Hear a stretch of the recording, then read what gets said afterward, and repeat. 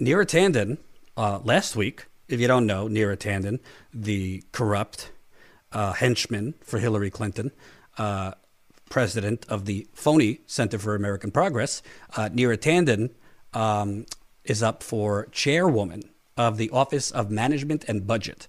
And she has no qualifications to be the chairwoman for the Office of Management and Budget. Essentially, Biden naming her or nominating her to be the chairperson of the Office of Management and Budget, I don't know. It's kind of like a favor, a wet kiss to the Clinton wing. Biden's already staffed his whole administration with Obama bots, people from the Obama days. And it seems to me the Neera Tanden thing was a big wet kiss to Hillary Clinton and the Clinton wing of things. But on Friday, it came out that Joe Manchin, of all people, was voting no against Neera Tanden. And we know it's a very, very, very, very tight margin in the Senate, 50-50 between Republicans and Democrats. So basically, for Tanden or other nominees, really, to make it, Biden can't afford to lose any Democrats, really, because it's not a definite that she will get any Republican votes. So Manchin voting no was a big deal, because if even one Democrat votes no, along with every Republican voting no, then she's done, which would be a huge victory for the progressive left. Because let's be clear. Yeah, her tweets are horrendous. Her tweets are objectionable. But forget the tweets. Neera Tanden symbolizes everything wrong with the United Corporations of America. If you don't know, we do live in the United Corporations of America. She is everything wrong. Putting aside the tweets, there's not a special interest in this country that she has not serviced. There's not a corporation, fossil fuel executives, even foreign countries at the Center for American Progress. Oh, they were taking money from Saudi Arabia. They were taking money from the United Arab Emirates. I mean, they took money from everywhere. And as WikiLeaks showed you in those emails that were released, she was even suggesting to John Podesta and others, hey, if we got a budget deficit, let's just steal Libya's oil. She said the quiet part. Trump said the quiet part out loud, that we go to war with all these countries to steal their oil. Miss Tanden said it behind the scenes. So she's horrendous. But to me, this Neera Tanden's nomination, and I'm about to give you the update on all the Republicans who now have said they won't vote for her. But Neera Tanden, to me, her nomination is even further. If Biden was already slapping Bernie Sanders and the progressive left in the face with a lot of these people he was staffing his administration with, nominating Neera Tanden was beyond a slap in the face. I mean, this is a spit in the face. This is a punch in the face. Because Neera Tanden, forgetting the tweets, Neera Tanden has done everything possible to gaslight on the progressive movement. She helped plant for Hillary Clinton's campaign the Bernie Bros bullshit. Excuse my French, swear jar. She helped plant the Bernie Bros bullshit with CNN, MSNBC, The Daily Beast, all of them in 2016. She helped push that Bernie Sanders is a racist, that Bernie Sanders is a sexist, Bernie Sanders is an atheist. I mean, you name it. She also has been a cheerleader for cutting Social Security, privatizing healthcare, endless war. I mean, you name it. Neoliberalism to a T. So Manchin voting no, like I just told you, could potentially signify her going down. And then other Republicans today, that's the update. Other Republicans today have announced they won't vote for her, basically putting her nomination in grave, grave danger and potentially leaving Bernie Sanders as the figure. Bernie Sanders, who has not said whether he will vote for her. Bernie Sanders is the figure who might determine whether she will be nominated. So let me give you the update here. Neera Tanden's nomination to be Joe Biden's budget chief is in even more trouble. Susan Collins and Mitt Romney said on Monday they will oppose Tandon to lead the White House Budget Office, dealing a decisive blow to her hopes of confirmation. And Democrats aren't even sure whether Tandon will receive a vote on the Senate floor. Tandon's bid to become director of the Office of Management and Budget first became imperiled Friday when Manchin announced he would oppose her, citing her controversial Twitter feed. I mean, obviously that's not the reason, but I don't really care what Manchin's reason is, as long as he's doing it. Without the support for Manchin in an evenly divided Senate, Tandon needs backing from at least one Republican. Moderate Senator Lisa Murkowski of Alaska has not yet said how she will vote and seems to be Biden's best and only hope. Yet without Romney or Collins supporting her nomination, it's increasingly unlikely that Tandon will be confirmed.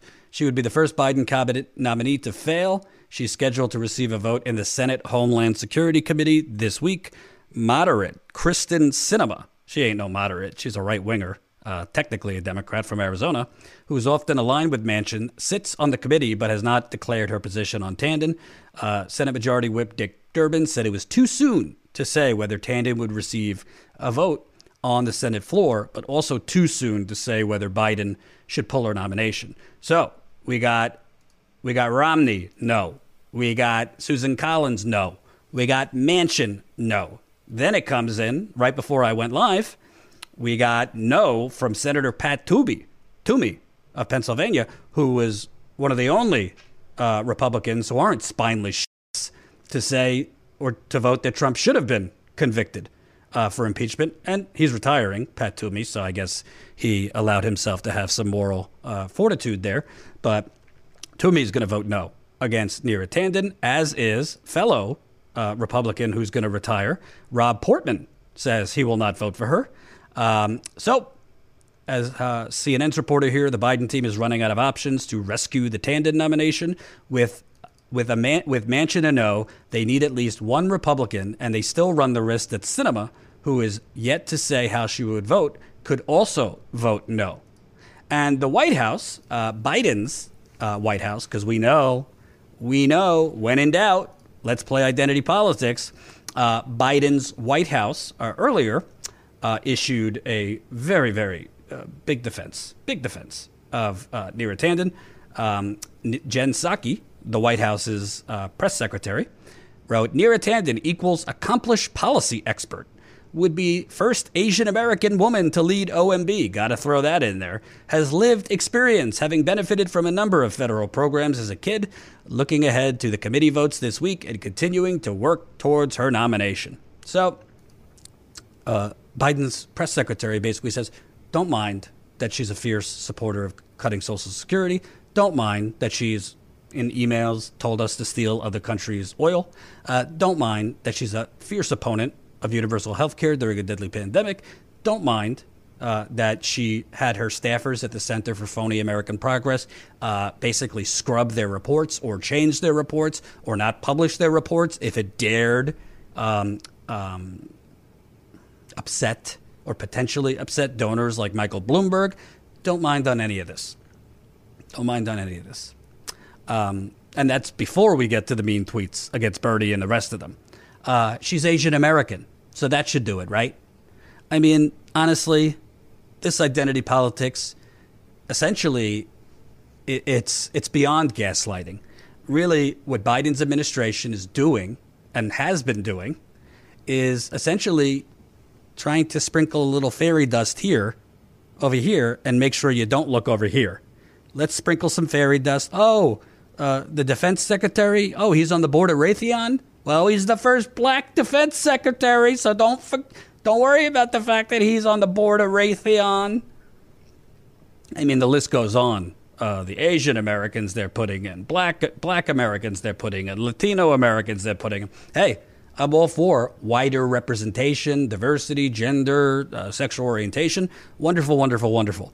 But if they're the same neoliberal hacks selling you out under the greater United Corporations of America, then I don't really care if they glow in the dark. I don't want them, and you shouldn't want them. And by the way, there are plenty of more qualified and progressive Asian Americans that Biden could have put in as chair of the Office of Budget and Management. Just saying. But this is where Bernard Sanders might come into play. And I'll tell you, I reached out to Bernie's people. I reached out to some people I know in Bernie's world. They don't know. They don't know if he'll vote for her. He hasn't really given a yes.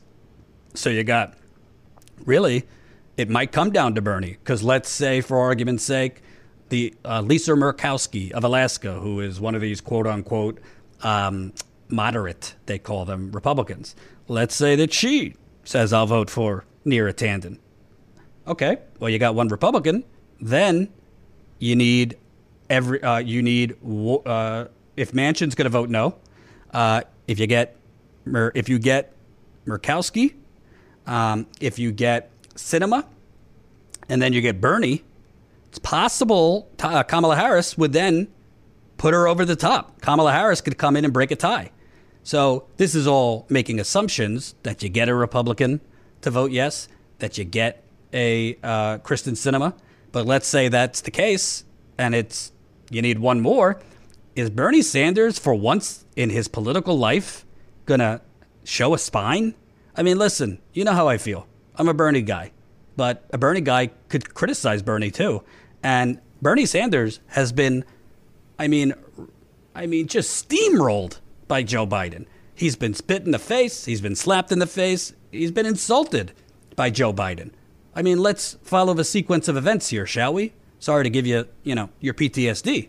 But he dropped out early on in March 2020, gave a full-throated endorsement of Joe Biden, did that hostage live stream with Joe Biden. Remember that live stream where it looked like Bernie was a hostage victim? He went around during the deadly pandemic physically campaigning for this guy.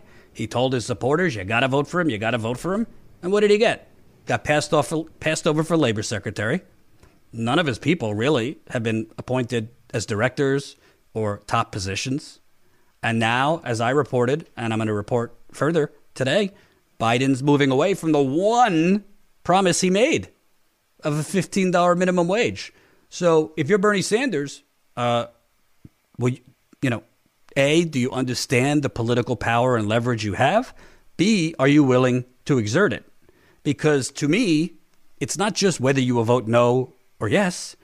Why, in the first place, weren't you publicly castigating this and saying from the beginning, I will not vote for her, and put Biden on his heels? I'm not saying don't vote for her because of her tweets. Don't vote for her because she is a servant of the United Corporations of America. I mean, if you look through the donors to the Center for American Progress, it's a murderer's row of all of the special interests oppressing you, keeping the money, stealing the money from you. So I don't understand why he didn't do that. I also don't understand why he's not publicly going on offense against Biden's absurd explanation for why, Biden went on TV. Yeah, I don't really think that the minimum wage is going to make it into the COVID relief bill. I just don't know if the Senate parliamentarian will allow it, and blah, blah, blah, blah, blah. Biden talking like he's just, the landscaper at the White House. He's got no power to do anything, right? He can't twist some arms to make sure that $15 minimum wage is in the COVID relief bill. Of course he could if he wanted to, but he doesn't want to.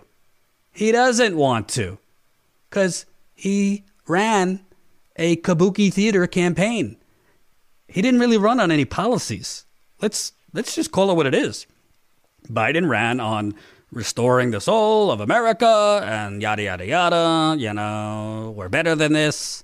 Charlottesville, the thing, and come on, man. There was no signature policy. He said he's for a $15 minimum wage, but he didn't make guarantees that he would fight for it. And now he's coming up with neoliberal technocratic excuses for why a minimum wage can't happen in his COVID relief bill. Well, if you are a student of history, we know, listen, as a new president, particularly with his president, full Democratic House, full control, the House, the Senate, you got the White House. You have a very short window to get big things done. Obama squandered it. Obama used his short window to get a, frankly, a sexual favor for the healthcare insurance companies through Obamacare. And Biden, he's got a very short window to get serious, bold things through. In 6 months, I mean, if the Republicans aren't going to work with him now, imagine in 6 months, because they're already going to be looking towards 2022 in the midterms. So what is going on here? I would like Bernie, and do these people exist? The Squad Plus, whatever you want to call this. AOC, Rashida Tlaib, Ilhan Omar, Ayanna Pressley, Ro Khanna, Pramila Jayapal, Mark Pocan, Jamal Bowman, Cori Bush, Marie Newman, recently elected in Illinois, Mondaire Jones here in New York. Where are these people? Why have they not come out publicly saying no on Neera Tanden? Sure, the final votes of the Senate, but they have voices. Why are they not coming out swinging against Biden's bullshit moonwalking away from a $15 minimum wage? We have numbers here. We have voices. We have activists. They're saying nothing. I mean, listen, mad props to AOC. She's been doing more than the actual elected Texas senators and congressmen for Texas. I think she raised $5 million so far down in Texas. She went down there and she didn't even represent Texas to help with relief with their catastrophic power outage. I mean, she deserves serious props for that. But she's had the opportunity before that, during that, to say this is not acceptable from President Biden. Why is there no organizing going on between Bernie and the Senate? If you count Jeff Merkley, who's semi with Bernie in the Senate as a progressive.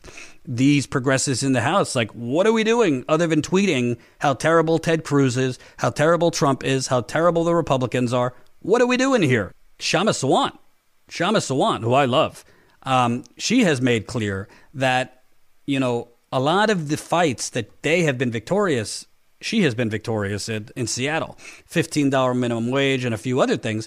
They went into it not necessarily knowing if they could win, but it was about building the organizing infrastructure to go on offense.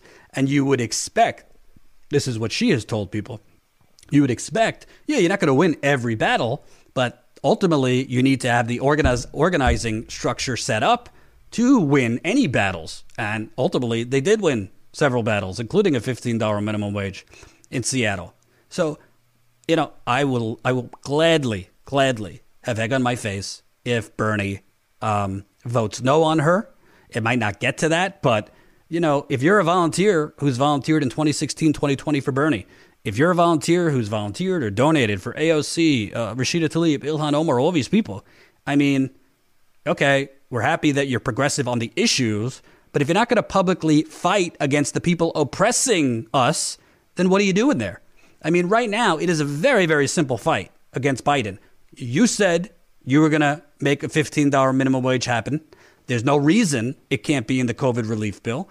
The Congressional Budget Office has already scored the amount of money or how the budget would be affected by a $15 minimum wage. The fact that they did that means it has ramifications for the budget. Not to get too technical for you, but to use budget reconciliation, which is the process they're trying to put the $1.9 trillion COVID bill through, to do it through budget reconciliation, which cuts the Republicans out. And all you would need is, all the Democrats to vote for it, plus Vice President Harris. To do it, you need to show it has a budget impact. Well, Bernie Sanders and others showed that raising the minimum wage to $15 would have a budget impact. So Biden doesn't have any real excuses. And frankly, the media is not calling him out on this.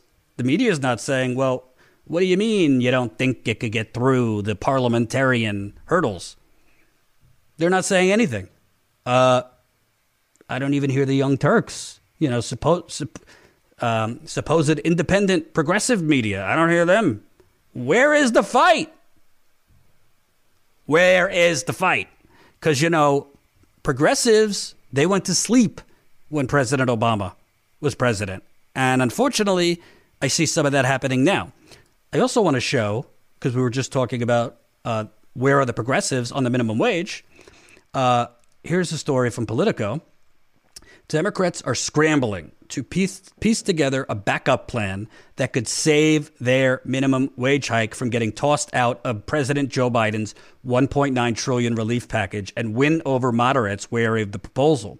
The budget tool that Democrats are using to steer Biden's plan through Congress without GOP support, known as reconciliation, is laden with thorny restrictions waiting to ensnare the $15 minimum wage boost they've added to the next tranche of coronavirus relief. Let me explain for you folks what this bullshit propaganda Politico's writing is. First of all, the budget tool that Democrats are using to steer Biden's plan through Congress without GOP support, known as reconciliation, is laden with thorny restrictions waiting to ensnare the $15 minimum wage boost they've added to the next tranche. I don't know who the hell's writing this.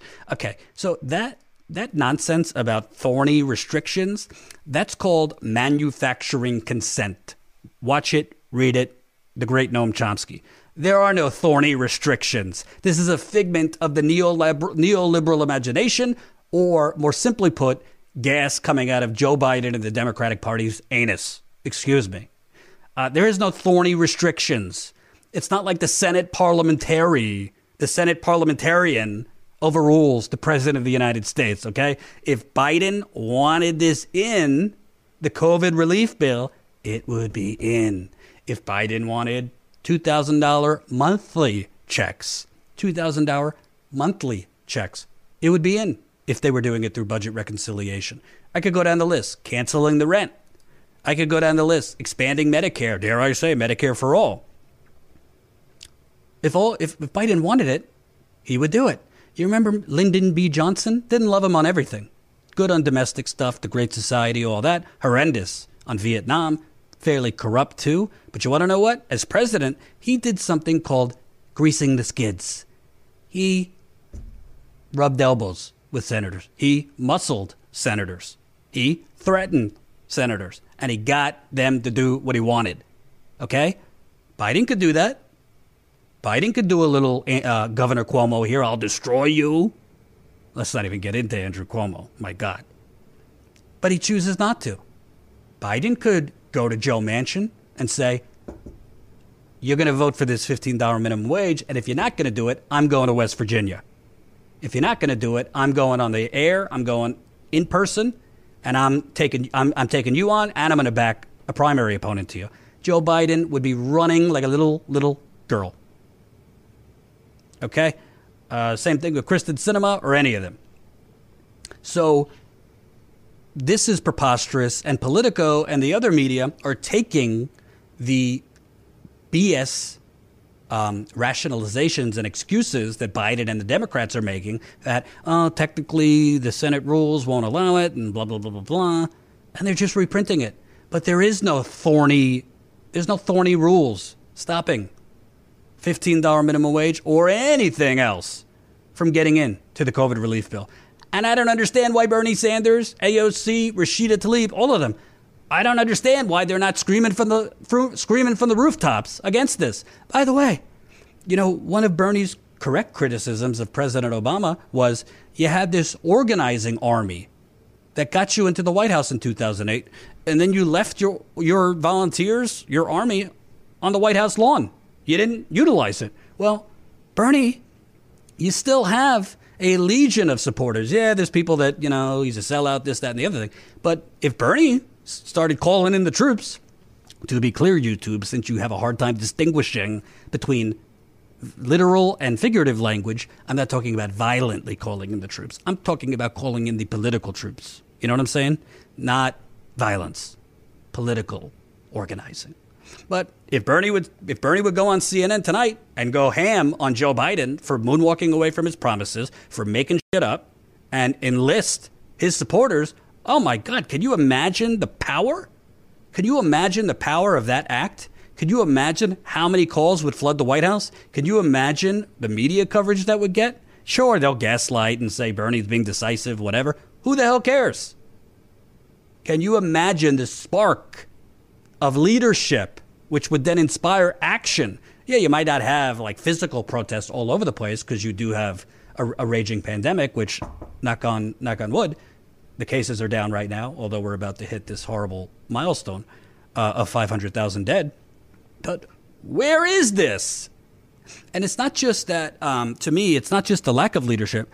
It's kind of like it's just completely head scratching.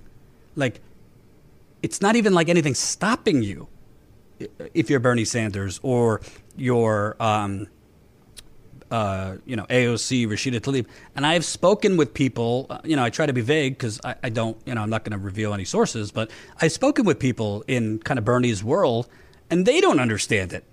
They don't understand what he's waiting for. They don't understand, like, has Joe Biden not shown you who he is already? He passed you over for a cabinet position. He essentially named one of your most fierce enemies as a director, which is a slap in the face, Neera Tanden.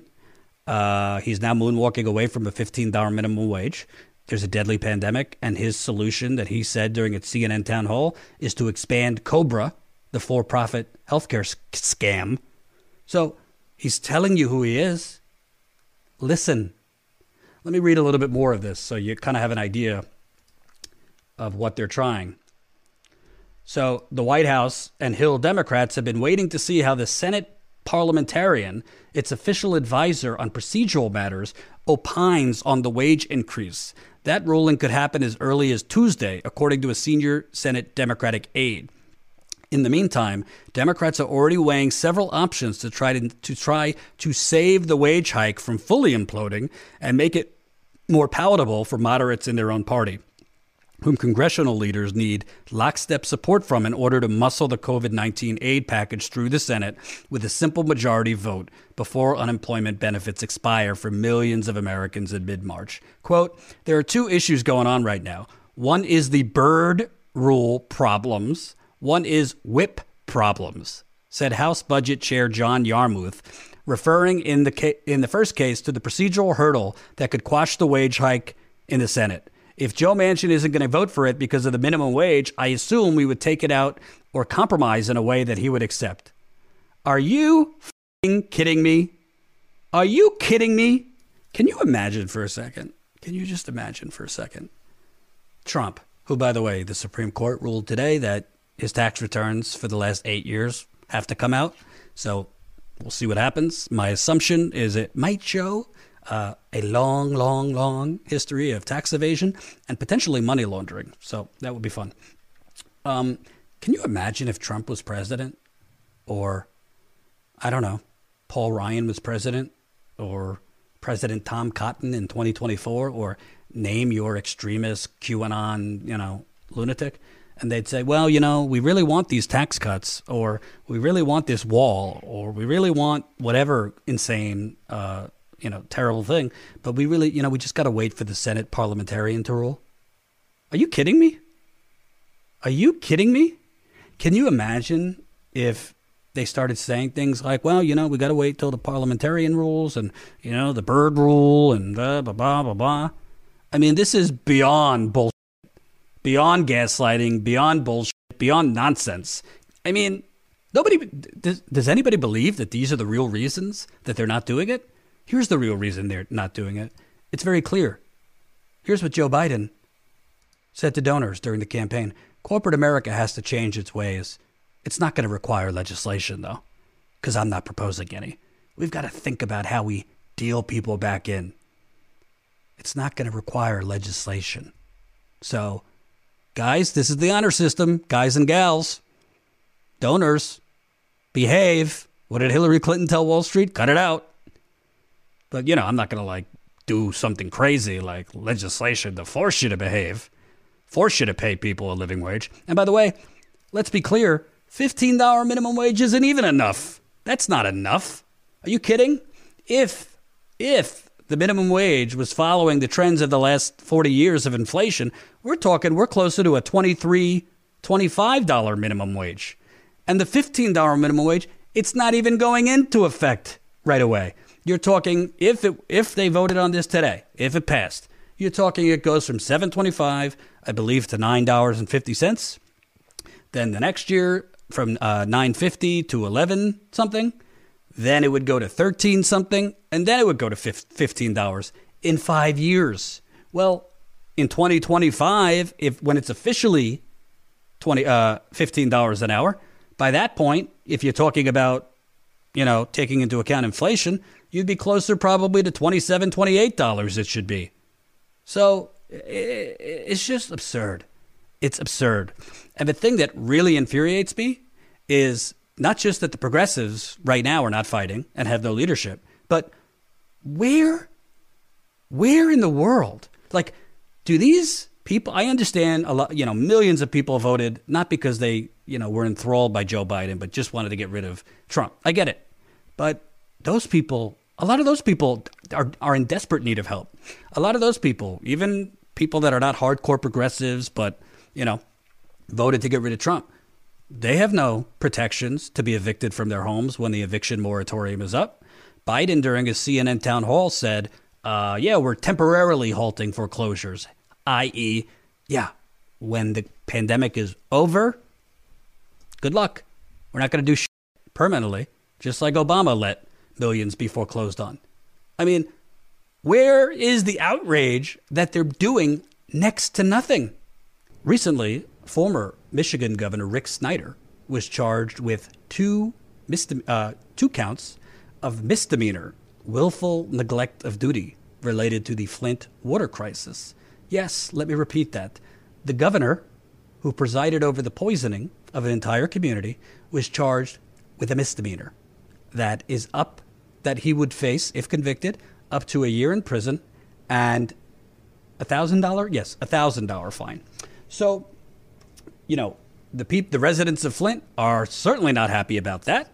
And I and Jen were kind of flabbergasted when we found out that he was only being charged with a misdemeanor, because we were working on a massive story for months, ultimately was published in The Intercept, which we appreciate them publish, where we found that the original Flint water investigation, if you don't know, in April, it's now 7 years. Let me repeat that. 7 years since Flint, Michigan had clean drinking water. 7 years, not one person's in jail, folks. 7 years, the people of Flint have been struggling, mountains of medical bills. All of the pipes have not been changed or fixed. Their interior plumbing has not been touched. So, the toxic water didn't just skip over their interior plumbing inside their homes. A misdemeanor. And I don't care if Rick Snyder's a Republican. I don't care if he's a Democrat. That doesn't matter. He was the governor of the city. And from what Jen and I found, and if you didn't read the story, I mean, as humbly as I could say it, I think the story we broke for The Intercept, I just dropped it in the Super Chat, is, to me, one of the most comprehensive, thorough investigative reports on anything, really, in the last decade. I'm not just saying that because it's mine. I'm saying that because, it is one bombshell after the other but in that story. But the top line of what we found was in October 2014, which was 6 months after they switched Flint to the Flint River. By this point, you had residents, children, rashes all over the body, residents losing hair, residents getting sick. I've heard people that had nosebleeds at that time, complaining to the city of Flint officials, complaining to state officials in the governor's office. And there were a significant increase in cases of the Legionnaires outbreak. Legionnaires is a deadly waterborne disease that could kill you. It travels through air, steam in the shower or particles coming from your air conditioning. It generally comes from cooling machines like an air tower, air conditioning, the shower, but it came because of the Flint water switch to the Flint River. So by October 2014, there was at that point at least over 30 cases in the Flint area of Legionnaires. And this was a huge increase because the annual to that point was about 9 to 12. You had over 30.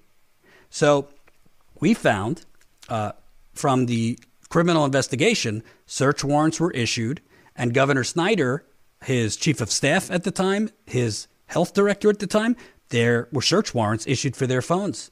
And what they found was an avalanche of phone calls between the governor, his chief of staff, the health director, and the Michigan Health and Hospital Association over 2 days at the same exact time that Snyder's health department, Snyder's environmental department were scrambling about the Legionella outbreak. Investigators, not me, investigators concluded that those phone calls were about the Legionella outbreak, were about making sure it did not go public just 2 weeks before Snyder was up for re-election.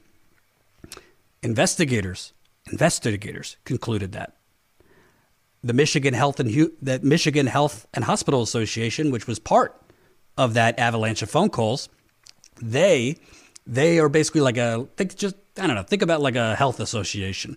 They had a bunch of hospitals were their members. McLaren Hospital in Flint, which had a huge outbreak of Legionella, was a member of the Michigan Health and Hospital Association. McLaren Hospital in Flint, executives of McLaren were on the board of the Michigan Health and Hospital Association, and the Michigan Health and Hospital Association was part of that avalanche of phone calls. We're talking 22 phone calls in 2 days, nine phone calls between the governor's chief of staff and the Department of Health and Human Services, the director. 9 of those calls, the chief of staff and the health director. 4 of the 9 calls, as soon as the chief of staff and the health director hang up, the chief of staff immediately called Governor Snyder. That's called a cutout. That's called a middleman, so the governor doesn't have to talk directly to the health director. What do you think they were speaking about over 2 days? The weather? By the way, the investigation kind of did an analysis. How often do these people speak to each other on the phone? Is this normal activity for the amount they were talking? They found that the chief of staff and the health director, who spoke 9 times in 2 days, they only spoke once before, dating back to 2013. So we're talking 2014, 2 days. All of these calls are taking place. In October 2014, they found only one other call between Snyder's chief of staff and health director. So the investigation found Snyder wasn't like willfully neglecting his duty. He was actively involved in the cover-up. The original investigation found enough evidence to charge the governor with misconduct in office, willful neglect of duty, which is the misdemeanor, and at the time that the new attorney general came in and fired the whole investigative team, they were going for involuntary manslaughter against the governor. So let's move this forward. The new attorney general in 2019, Democrat Dana Nessel, she fired the whole team, the special prosecutor, the chief investigator, and the whole investigation team that had been investigating the Flint water crisis from 2016 to 2019. She restarts the investigation. She drops a whole lot of charges against 8 defendants. And recently, in January of this year, she comes out and charges Governor Snyder with a misdemeanor, willful neglect of duty. Her investigation has not provided any of the evidence because their whole investigation was done in a secret one-man grand jury. One-man grand jury means a judge. A judge was the grand jury who reviewed the evidence. We have no idea what evidence was provided to the judge. I don't know if the phone calls that Jen and I reported on were provided to the judge. In the Intercept story, which again, definitely check it out if you haven't read it. We also found a briefing. It was headlined Governor's Briefings. Let me get it for you. So right here, the investigation had found Governor's Briefings from October 22nd. So these were the notes from an October 22nd managers meeting. So the environmental department met, a bunch of managers in the state environmental office met, and the notes from that meeting mentioned Governor's Briefings. And the Governor's Briefings, right here, Genesee County, which Flint is part of, has seen an increase in Legionella. McLaren has detected Legionella, not detected in McLaren incoming water. Why is this critical? Why is this potentially a smoking gun? Who's the governor? Rick Snyder. When is this? October 2014. When did the governor tell Congress that he first learned of the deadly Legionella outbreak? January 2016. This is October 2014. So we're currently working on a follow-up, which is pretty damn explosive, if you ask me. Stay tuned on that. Can't give you a definitive date it will be published, but pretty soon. So stay tuned. Now, in that, if you thought the first Intercept story was something, you ain't seen nothing yet. That's really all I could say. It is, it's really something. I'll leave it at that.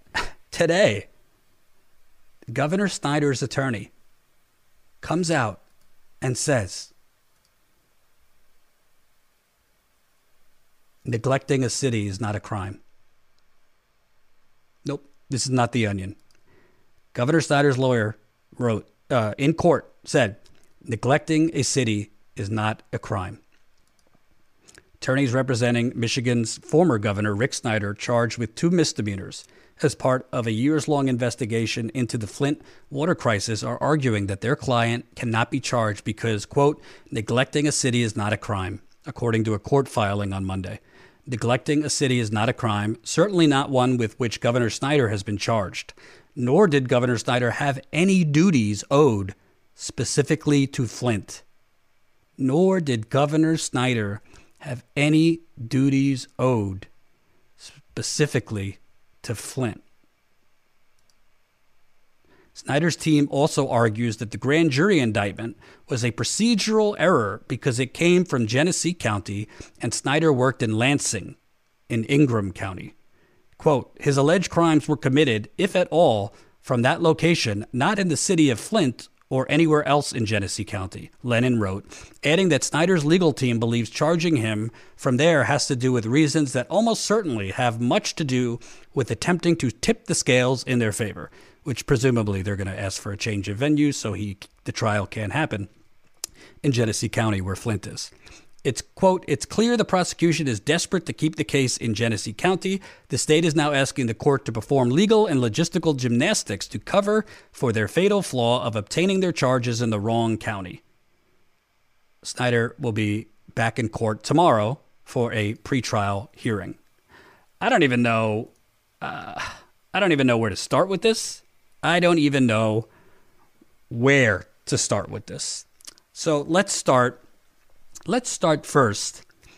Well, first off, let me read, in response to this, Melissa Mays, who I've interviewed many, many times. Here's what Melissa Mays said. She's a Flint resident, one of the top activists in Flint. Day 2,495 in the Flint water crisis. Again, almost 7 years that this city has not had clean drinking water. Apparently making the decisions that led to the poisoning, permanent damage, and deaths of innocent men, women, and children in Flint isn't a crime. I wonder what would happen if I poisoned 100,000 people, but I'm not a rich white man, so pretty firm. So let's go with the first, that the governor didn't owe any specific duty to the city of Flint. I mean, I'm not a lawyer, but I do know my map of Michigan. And I'm pretty sure that Flint is located in Michigan. And I'm pretty sure that when you're a governor, your duty is to all of the land within your state.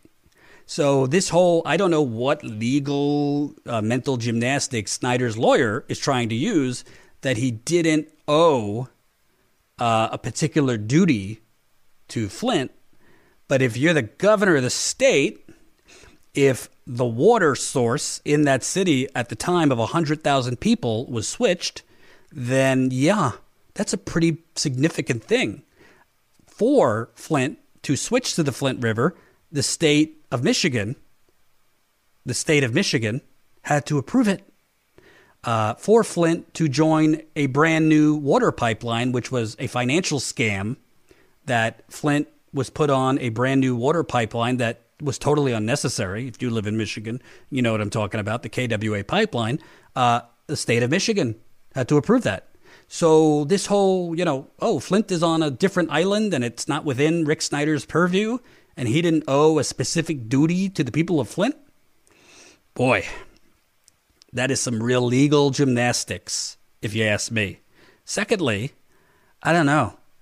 a multi-millionaire white dude saying, "Yeah, I didn't really owe any specific duty to this, this city of poor black people, poor brown people, poor white people. I didn't have a duty to them. I was just the governor." I mean, can you imagine that?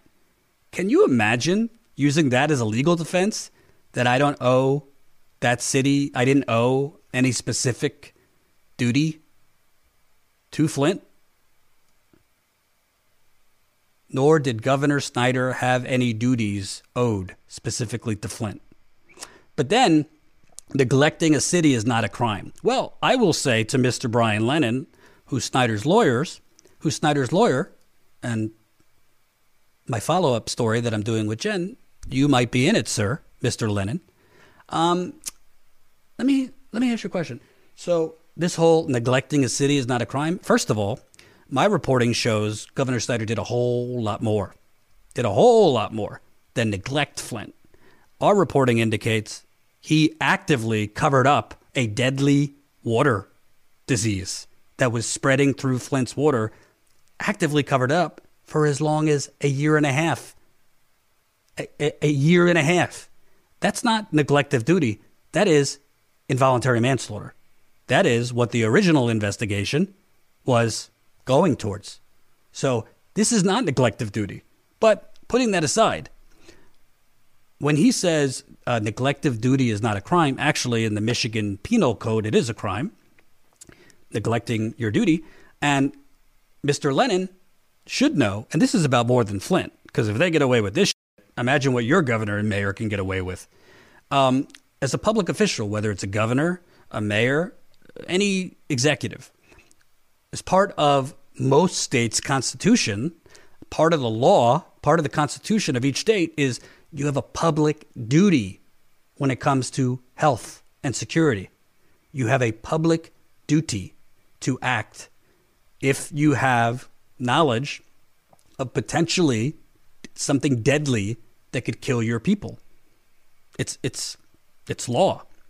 In Michigan, there are laws that the health department and the governor had a public duty to act.